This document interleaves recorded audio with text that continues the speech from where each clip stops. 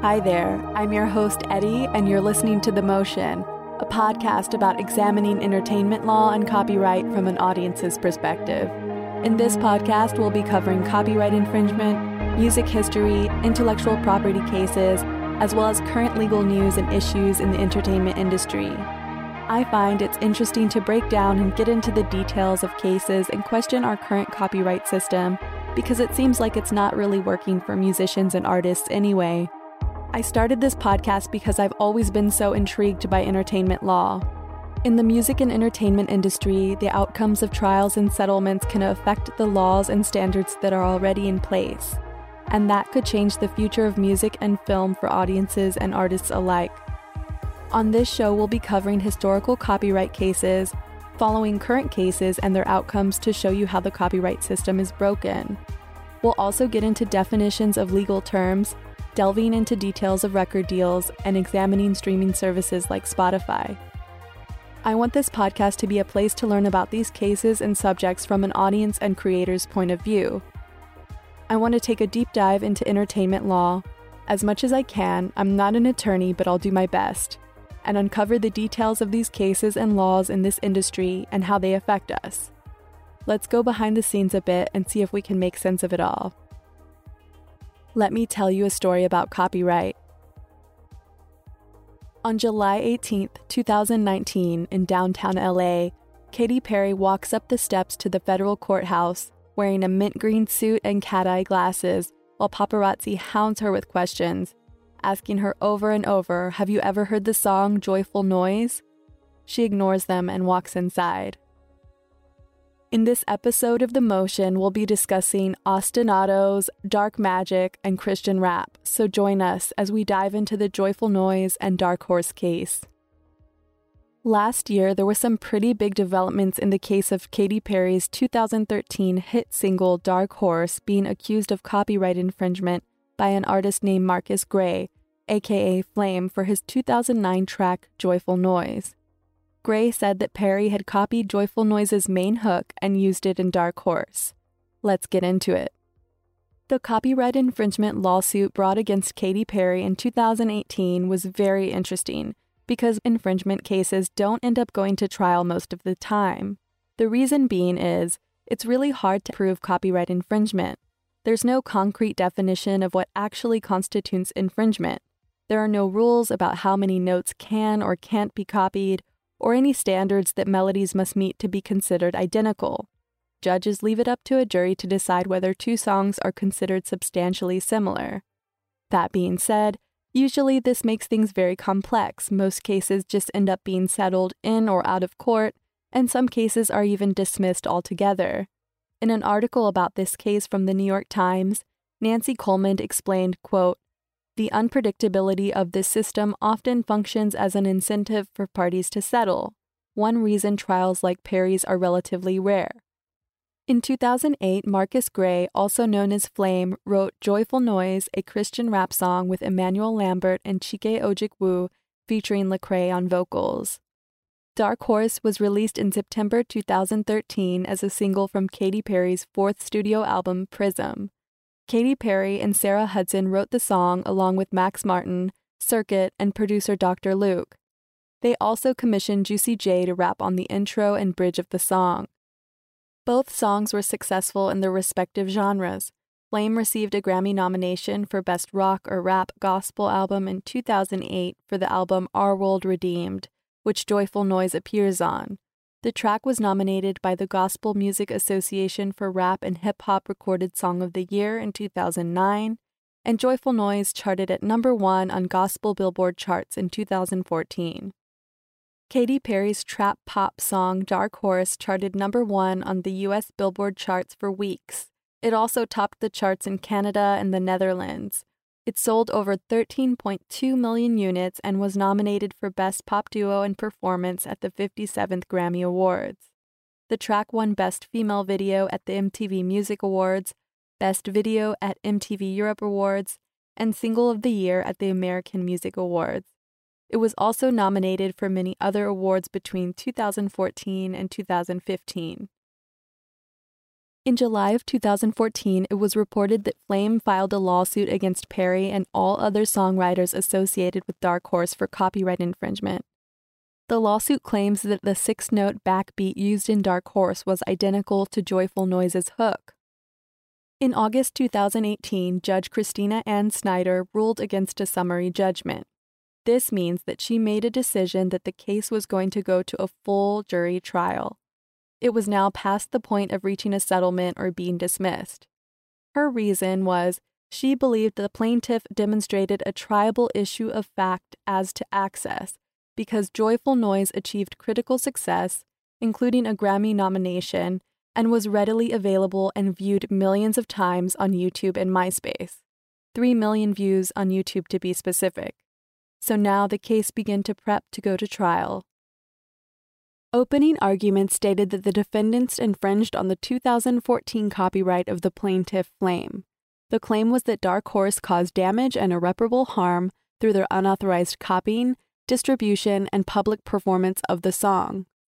The court documents also claimed in the lawsuit that the content of Dark Horse was blasphemous and tarnished the religious message associated with Joyful Noise. Because Dark Horse's lyrics and video included elements of witchcraft, Illuminati symbols, and dark magic or anti-Christian imagery. Initially, there were technical difficulties in court that prevented the attorneys from playing Dark Horse for the jury, during which Perry joked, "I could perform it for you live." During the trial, 2 musicologists testified as expert witnesses for each side. Musicologists are pretty much music historians, so they would have a vast knowledge of music history and have studied and listened to way more music than most of us have. Understanding why music continues to evolve and change is a part of their job, as well as why it's important to us listeners. Todd Decker testified on behalf of Flame, and Lawrence Ferrero was an expert witness for Katy Perry and her team. Chosen Boy, who was a DJ for Flame in 2014, stated that Perry's song is identical to Joyful Noise, but 10 BPM or beats per minute slower in tempo and 1 step higher in pitch. Musicologist Todd Decker claimed that the songs share 5 or 6 points of similarity. Specifically, the ostinatos in both songs are either identical or nearly so in their phrase length, rhythm, pitch content, and timbre. An ostinato is a continually repeated musical phrase or rhythm, frequently in the same pitch, that persists throughout a piece of music. You've definitely heard them before in songs such as Daft Punk's Around the World, Rick James' Super Freak, and Nirvana Come As You Are, and those aren't the only ones, there are many, many more. Lawrence Ferrera, the musicologist testifying on behalf of Katy Perry and her team, argued that the common elements between the 2 songs were merely generic elements, and that Dark Horse contained similarities to many songs, including Mary Had a Little Lamb, Jolly Old St. Nicholas, and Merrily We Roll Along. During the trial, Katy Perry, Dr. Luke, and Max Martin all testified that they had never heard the track Joyful Noise. Flame's attorneys challenged Perry by noting that her musical career originated in Christian pop. Perry replied that during that time she was, quote, mostly always listening to secular music anyway, end quote. Also, Perry's defense team pointed out that the chances of Perry and the producers stumbling across Joyful Noise on YouTube was slim, simply because of the sheer amount of videos, in the trillions, that are uploaded to the site every year.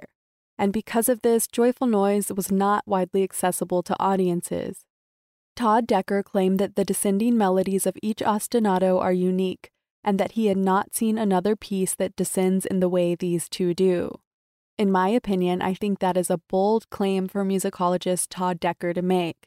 Just by the other examples given of older and well-known songs, it seems like a lot of songs have used this same descending note pattern. Also, as many journalists have already pointed out, both Dark Horse and Joyful Noise sound strikingly similar to the 1983 song Moments in Love by English avant-garde and synth-pop group Art of Noise. Moments in Love starts with a synth melody that includes an ostinato as well, and the track has been sampled and used in countless songs and remixes since it was released. We can listen to these songs and identify the patterns within them, and in no way are Dark Horse, Joyful Noise, and Moments in Love the only 3 songs using this technique or pattern. The attorney for Perry and fellow defendants accused Flame and the other plaintiff of, quote, trying to own basic building blocks of music, the alphabet of music that should be available to everyone, end quote. Her attorneys argued that the song sections in question represent the kind of simple musical elements that, if found to be subject to copyright, would hurt music and all songwriters in the future. Another argument from Perry's defense was that Ojikwu never registered the beat he produced, and later he licensed that beat to Flame for Joyful Noise, so therefore the song was a derivative work in itself. A derivative work is any song that takes a pre-existing work and uses that material to create a new composition. It differs from a cover song, which is a more straightforward interpretation of an existing composition without significant alterations to the melody or lyrics.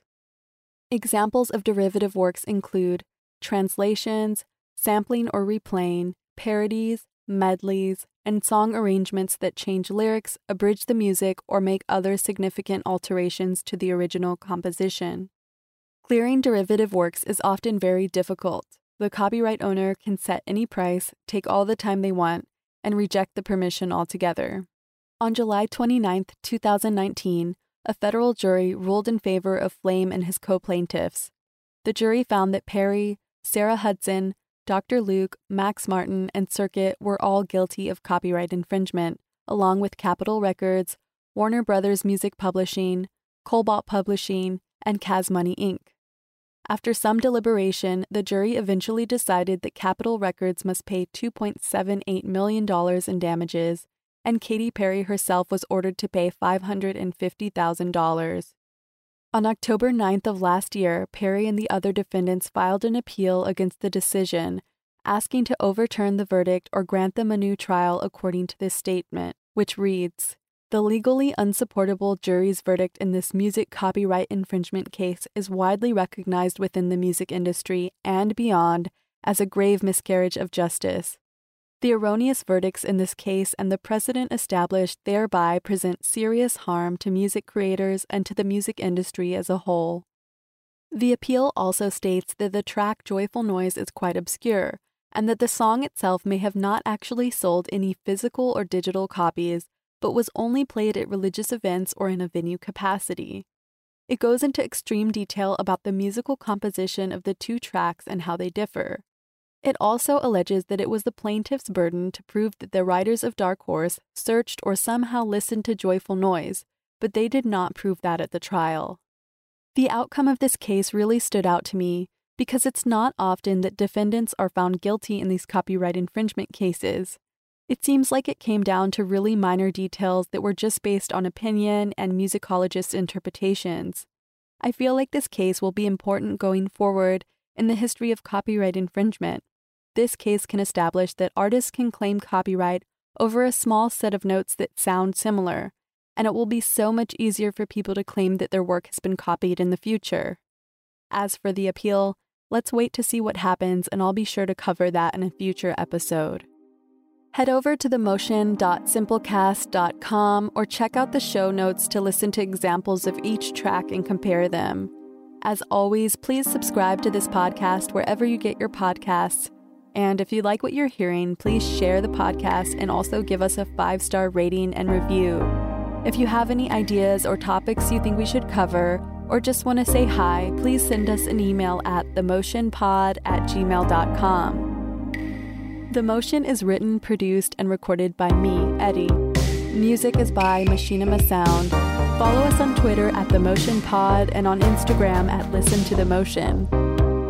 Right now, a song I've been listening to a lot is Ego by Moni.